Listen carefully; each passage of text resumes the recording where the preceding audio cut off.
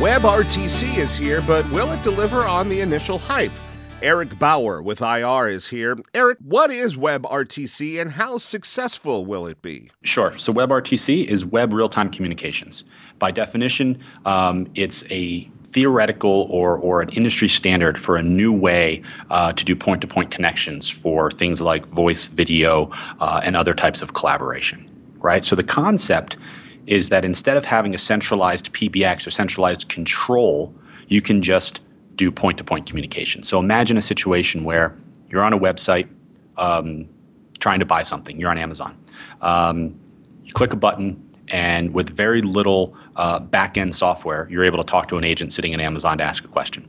Right? Gone are the days where you have all these complex systems behind things that are required to make those connections happen. At least that's the vision of WebRTC.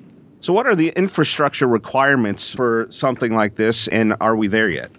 You know, the answer is it depends, right? So what we're seeing now, and I think this is why it's really starting to arrive, is that things like session border controllers, the likes of GenBand, Sonos, audio codes, et cetera, are starting to enable WebRTC. So they're almost like the WebRTC policeman, where it's saying, okay, this communication needs to go from here to there. And you're also seeing the likes of Avaya and Cisco and even Microsoft start to adopt WebRTC. Now, what that means is the original vision of simple click point to point without anything in the middle may not be the reality, but you're starting to see WebRTC and the real use cases and the real improvements on the ways to communicate and collaborate come to be, but it's still through almost centralized equipment. So take equipment you already have, do a little bit of software upgrade, and now you can enable WebRTC-based communication within your environment. What are some of the practical implementations we might see in the short term? So I think you're going to start to see it first in the contact center. And now I say first, there are companies that do things based on WebRTC. Twilio is probably the best known. Do a lot of things and a lot of unique things based on the concepts of WebRTC around phone number assignment and communications. But I think really from an enterprise perspective, you're going to first start to see these things within the contact center, right? So imagine a situation where you're on a web page, maybe looking to do a return or looking to do a purchase, and you start to you see that person pop up to do, hey, would you like to chat? In fact, I was just on Sears the other day looking for a particular part for my mower. Now that spring's around, and they come up and said, hey, do you have any questions? I can help you answer. And I said, you know what?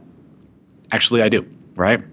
So I started typing and chatting with them and was getting pretty far, but then said, you know what, this isn't quite working. Let me go ahead and click the talk button. Now, instead of having to pick up a telephone or having to pick up my mobile device, I was able to have that audio communication right through the website.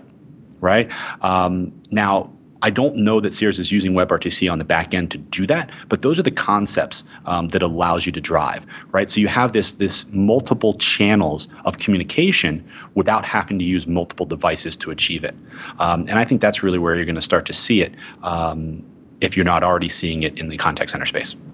So this is something you would anticipate to be pretty widespread in 2 to 3 years? So it's interesting. So, according to Gartner, by 2019, WebRTC will be utilized for 15% of enterprise voice and video communications, up from less than 1% today. So I think within the next 4 years, now from 1 to 15%, you're saying, well, 15% is not very much, but that's a pretty massive jump from where we are today. And it's always hard to look out that far. So I think there's a real likelihood that momentum is going to gain and that number is going to grow even more. So I think really the key thing is that a lot of the major vendors are starting to adopt WebRTC. It means that it might not come out the way that it was originally intended. So you have this simple point and click and everybody can communicate with everybody else, but it's starting to become embedded. For example, Microsoft Spartan, which is the replacement for IE coming out in Windows 10, will natively support WebRTC. Some of the developer platforms for Skype for Business will support WebRTC communications.